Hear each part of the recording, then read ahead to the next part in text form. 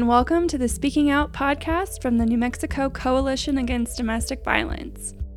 Our goal is to highlight our programs and the amazing work that they're doing around the state, provide discussion around the topics of domestic violence, and create an environment of education and empowerment for anyone that may be experiencing domestic violence. This week, we are spotlighting one of our new staff members. Please welcome MaryEllen Garcia, our new Director of Policy. Thank you so much for joining me today, MaryEllen. I'm so excited to talk to you and to have you as a new staff member here at the Coalition. Could you tell us a little bit about yourself and your role here at NMCADV? Yes. Thank you for having me. I'm incredibly excited to be part of the New Mexico Coalition Against Domestic Violence team. I really feel like it's full circle for me. I really came into this work by being introduced to domestic and intimate partner violence through the coalition over 20 years ago. And so I started in this work as an undergrad, really wanting to understand the nature of intimate partner violence. At the time, I didn't call it intimate partner violence. It was domestic violence. We didn't have other terminology for it over 20 years ago. And I really wanted to understand why people harm people that they love. That's where it really all came from for me. And I have been just blessed in my career. I have had the opportunity to work at an organization called Resources, Inc., which has now evolved into Domestic Violence Resource Center. Under the leadership at the time of that agency, it really started the evolution of my career in probably the most powerful way. I remember being a volunteer, and at the time, Enlace Comunitario was beginning under the leadership of then Claudia Medina. And I remember to this day her coming to visit the agency that I worked for, Resources, Inc. And you want to talk about survivor-centered services. That's where it came from for me, was a maybe 5-minute conversation with a woman who I have been blessed to witness how you provide services to survivors. And it really was that conversation with her about meeting survivors where they're at and understanding. And we didn't call it survivor-centered then. We didn't call it trauma-informed then. But that's what it was. The core of everything that in my professional career started with was survivor-centered services, meeting survivors where they're at. So a little bit about myself. I worked there for many years. Then I assisted the Albuquerque Police Department in creating a crisis unit, a civilian-based crisis unit to help families who had loved ones experiencing severe mental health issues and access to services, really in a time recognizing about 15 years ago the impact of mental health in our communities. And then I was able to move on and do some consulting work for a significant part of my career, doing some statewide and national policy work on orders of protection and issuance and access to orders of protection, working with some amazing colleagues here in the state of New Mexico who really kind of helped set some of the foundations for what many of our providers do still to this day. And then to move on to my most recent career was at the Crime Victims Reparation Commission, in the capacity of the bureau chief there, administering our state and federal funds for survivor services across all victimizations, not just intimate partner violence, but child abuse and sexual sexual violence across the lifespan. And that really allowed myself to participate with some phenomenal national leaders around technical assistance, such as the Vera Institute, the Asian Pacific Institute on Gender-Based Violence, the Women of Color Network, and really being able to leverage a lot of what is happening on the national level and bring those resources here to New Mexico, and to see us as a state expand on how we administer funding to our service providers and really move away from this scarcity model of funding into really thinking about what we need to be adequately resourced. And I know we're moving into times where funding is going to become more scarce. And I am hopeful in my new position here at the coalition as the director of policy that I can help us continue to operate in a way in which we think about the needs of survivors and those who are providing them services. Those who are providing them services that we don't always consider survivor services, but they're doing the work and bringing them into the fold, and really thinking about continuing to have the mindset of we provide services to survivors, and this is what it takes to be adequately resourced to do so. And we are not going to go backwards and operate in scarcity model and a scarcity mindset, but we are going to continue to raise voice around the needs of our survivors and expect nothing less than being adequately resourced by our communities, whether that be our state or our federal government, ensuring that we have the resources necessary to ensure that survivors of all crimes, but particularly here, survivors of intimate partner violence, have the resources necessary to live in homes that they are not afraid of and fearful of. And I think that if we could keep that at our core mission, in my professional career, I'm going to continue where I started over 20 years ago, thinking about the vein of I am here to provide services in whatever capacity, whether that be direct services, through funding, through policy, through my voice, to ensure that we are meeting survivors where they are at with the needs that they are asking for. Not what we think they're asking for, but what they themselves are asking for and need. That was a long-winded response to your question. Is that what you wanted? Give it all to me. Yeah. Give it all, right? This is a great opportunity to now say your position is Director of Policy. So can you explain a little bit about what it is that you'll be doing for the coalition and how you're going to be interacting with our programs and the rest of the state in that capacity? I think that this is probably one of the most exciting times to take on a role of this nature, both personally and professionally for myself, but the landscape of where we are as a state. I think some of the most important things that I hope to be able to leverage for our service providers, our membership, our survivors is bringing all of the conversations that we have around changes needed and bringing a voice to action behind those conversations. Our providers are doing some phenomenal work, but they are still continuing to wear 3, 4, 5, 6 different hats. You have executive directors who are also the clinical directors, who are also HR managers, and the need and recognition for changes in our communities.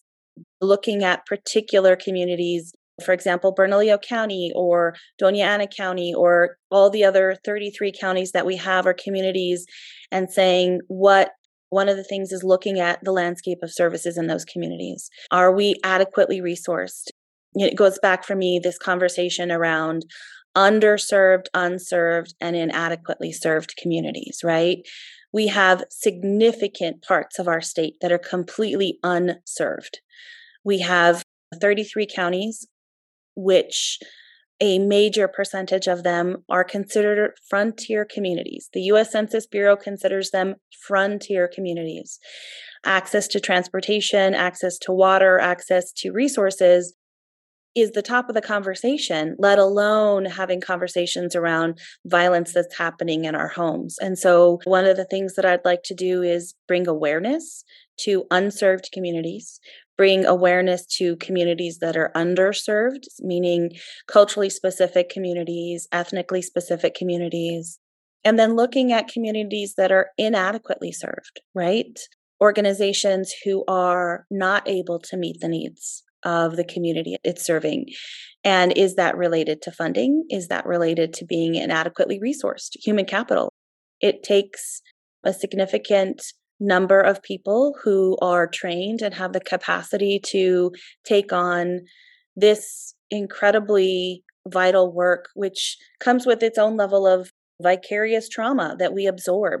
And so how do we adequately resource our communities? Going into communities and looking and seeing where they're at and bringing voice to those communities and the leadership within those communities to work towards adequately resourcing them. I also want to bring voice to the changes that need to occur. There's some legislative initiatives that are coming up. We were talking with our membership today about some of the household member crimes and the loopholes in which offenders are able to get away with not participating in battering intervention programs because you can plead to another household member crime and not be mandated to participate. And uplifting the voice of, let's fix that loophole, but also uplifting the voice of why that's important on not just in that moment, but long term, and the impact on reducing violence within our homes and communities. And so really taking what the membership recognizes as policy changes and bringing action. I think that would be the most important part of my job now, is to bring action to those items. What is something that you're really proud of or excited about that we're doing right now with NMCADV? Wow, what am I excited about with NMCADV? I am incredibly excited to see the impact of the coordinated community response. One of the things that I really recognized many years ago in my career was the impact of a community's response in addressing violence of any kind, but addressing an issue is a community's response. And I believe that if we as a state uphold our providers and their ability to leverage the partnerships and relationships, right? And give our providers the tools necessary, the human capital necessary, the skills necessary to leverage those relationships to foster change in each community, we're going to see what many other states would only wish that they could do, right? To see really powerful change in communities addressing a crime that permeates everything that we do. And so I'm excited to see the impact of the CCR work. I really believe that is going to shine an incredibly bright light on many policy changes that need to happen in our communities, many legislative changes that need to happen in our communities. It's going to help our providers hold our leadership in communities on community level and on a state level accountable, hold them accountable to ensuring that our families are safe. I love that. It is such an exciting movement that we're doing. I think almost all of us as staff are just super excited about how this is going to get going. So do you feel like you've already answered what part of the work you're most passionate about? What am I most passionate about? I think for me, I am incredibly passionate about this work and the movement of this work, and to see the evolution of where we've come, to stand beside and on the shoulders of a colleague of mine, a friend of mine. She calls a lot of us old buffaloes, those who've been doing the movement, and she's been doing the movement for over 40 years. So you have that group of advocates who, and I use the term advocate, but they're executive directors and they're leaders and they're movement makers.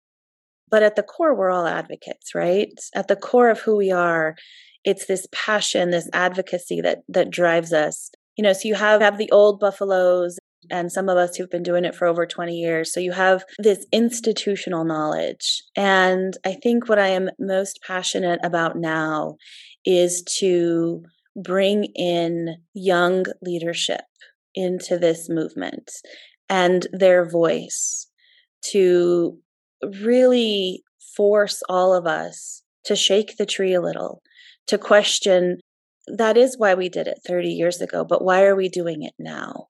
And to create space for that and to have those conversations, I think is incredibly important. To continue to ask ourselves, why are we doing it this way? Why have we done it this way? Is there a better way? And how do we keep the movement moving forward so that it's relevant and it's not this stagnant conversation of, oh, they've been talking about that for 20, 30, 40 years. It continues to be an issue to this day. And the voices across generations are incredibly important, right? To hear those voices across so many generations speaking so passionately about the same conversation and to continue to bring light to that. I think that's what I'm most passionate about, is bringing light to this issue that nobody wants to talk about, right? Nobody wants to talk about something, but for the grace of God, go I, right? You hear people make that statement or whatever statement similar to that. And it's a conversation of, you don't realize it, but it's impacted your life. You can't get through this life being unscathed with this type of violence in our families. And if you really think about it, for me, it's always been this conversation around nobody enters a relationship of any kind, whether it be a friendship or an intimate relationship or even an employment relationship, right? You don't enter a relationship expecting that whomever you're entering that relationship with will harm you in any way. There's this innate belief, hopefully, for many of us, that's going to make you a better person, right? You take a job for whatever reason to become a better person, to further your professional career. You enter into a relationship hoping that your partner will help you grow in who you are and not belittle you and break you down. And so nobody wants to talk about those relationships. And I think it's important that we do, that we teach our children that it's not okay and that it is okay to bring voice to it and to say, this is unacceptable.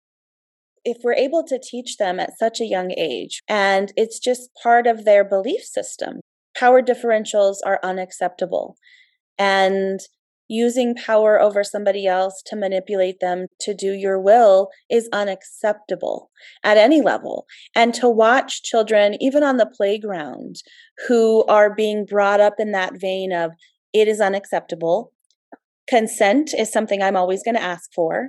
Consent is something that is going to be asked of me.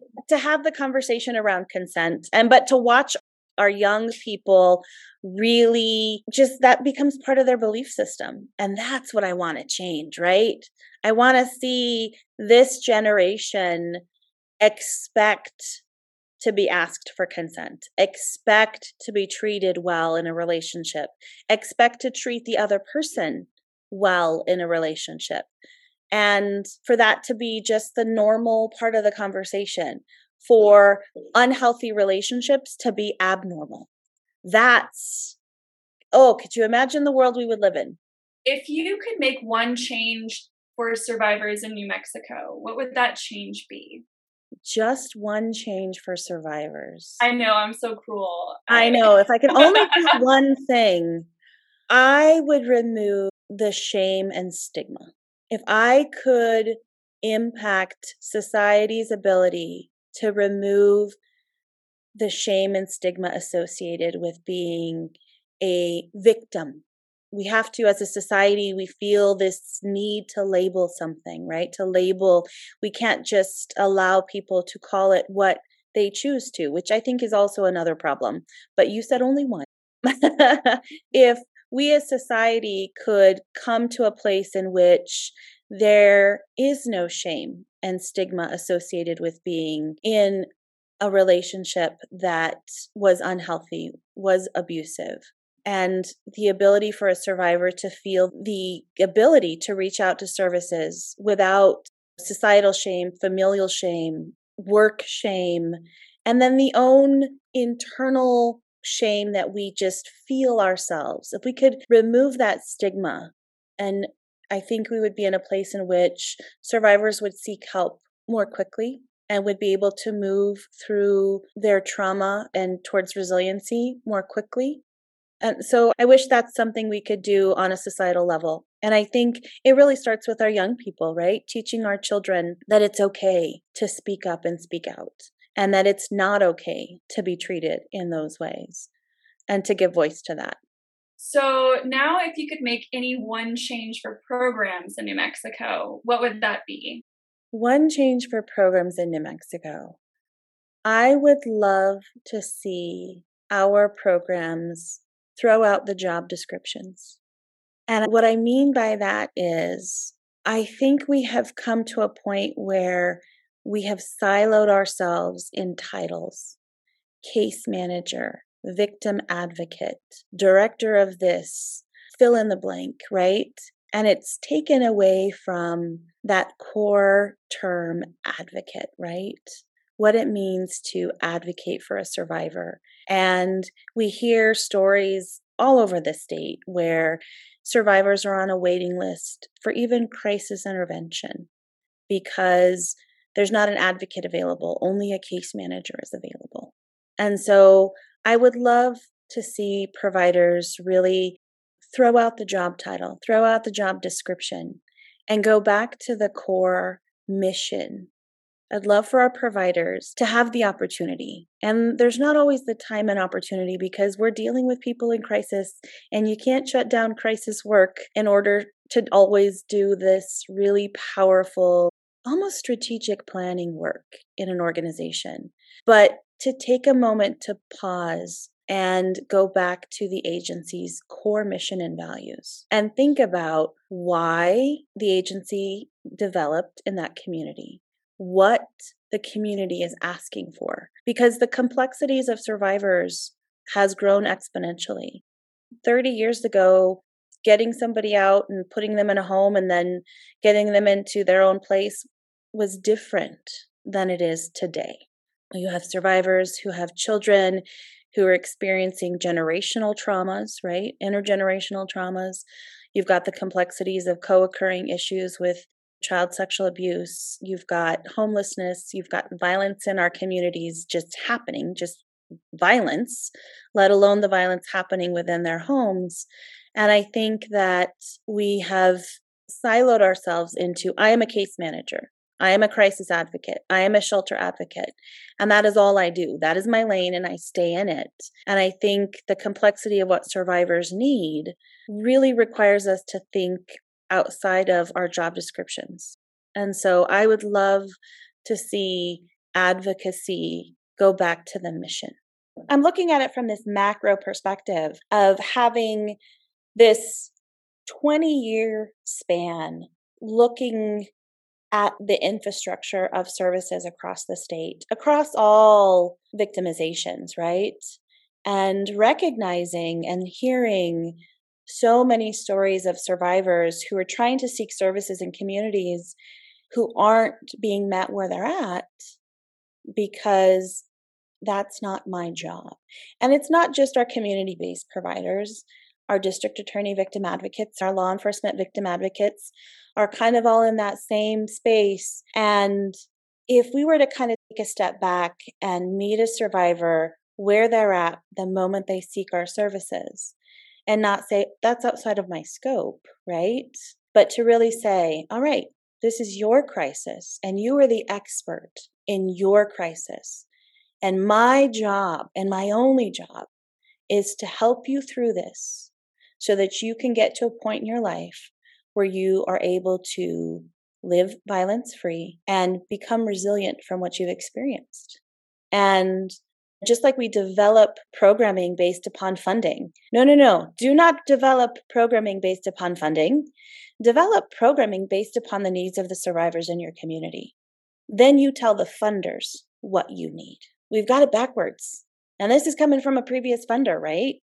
Don't tell me what you think I want to hear as a funder, right? Tell me what you need because you are the expert in your community and the survivors that you're serving. And you're hearing from the experts, those who are seeking your services. It's as simple as that. And when we get to that core, then we build in the CCR work that we're doing. Can you imagine the change that can come from all of that? Mind-blowing, right? So my next question is, if you had to choose one aspect of domestic violence awareness to highlight, what would it be and why? If I had to pick one, it would be that intimate partner violence impacts and touches every aspect of our society in one way or another, and to bring and raise awareness to that fact. I think many policymakers, leaders in our communities, those who are running our governments and our societies don't recognize how intimate partner and domestic violence affects everything. We think about our schools and early education, right? We think about our children. We want children to learn how to write their names and spell and how to behave and how to sit at a desk for an hour at a time before recess. But for example, you expect a child to sit in class and to pay attention and to learn and read and write when in their very developmental phase, they're thinking about what happened last night with their father and their mother, right? Or mom has gotten them in a safe place, but they know because children see everything. Mom is worried about how she's going to pay the bills and how she's going to put food on the table. And children become deeply aware of what's happening. So how can you expect a child to deal with all of that, yet learn how to read and write and pay attention and not act out? And so I think if we could recognize that it just impacts everything. It impacts our physical health. When individuals are going to the doctor and you have that question, right? The question, do you feel safe in your home? First of all, stop asking that when the partner's in the room. Just seriously stop asking when the partner's in the room. That was not the intent of the legislation. I was around when that legislation was written. Getting to the root of what's happening in your home. Thinking about in our jobs, people who are distracted. Oh, they're just a horrible employee. And really not thinking about what's going on in our homes because it impacts everything, right? It impacts our jobs, our careers, our physical health, our mental health, our ability to pay our bills. It touches every single aspect of our lives. Now, I would love to know, how do you take care of yourself? What are some self-care things that you do? Self-care. I have to tell you, when you've been doing this work so long, I think the voice that the current and future movement makers and shakers around taking care of ourselves and self-care, what they have brought to recognizing the importance of that is just one of the most powerful things I've seen. I have spent the last year and a half really trying to figure out how to do that in a different way. And so let me tell you the things I used to do that I will be bringing to 2023. I used to go to the gym all the time. I was a swimmer and I loved to lift. And so 2023 is bringing those things back for me and factoring in those self-care and wellness moments. So I will be swimming again, which I am excited about. So that is one thing. I will be reading again. And reading outside of, I read all the time. I have read so many super circulars and DOJ press releases, and I can tell you everything that's happening in the movement. But to read a book about fiction, right, is a lovely thing. So I will be bringing those things in. But I think the one thing that I do and have consistently done for self-care, and I never really realized that it was self-care until I took a moment to pause, was my personal faith. My husband brought me back to faith when I met him 15 years ago. Our second date was to go to Mass, and I hadn't been to Mass or church in probably at that time about 10 years. So to go to Mass is where I sit and where I take care of myself and my soul and my children. And so my self-care is making sure that I'm deeply rooted in myself and my faith and my children's faith and watching them. So I'm a baseball mom.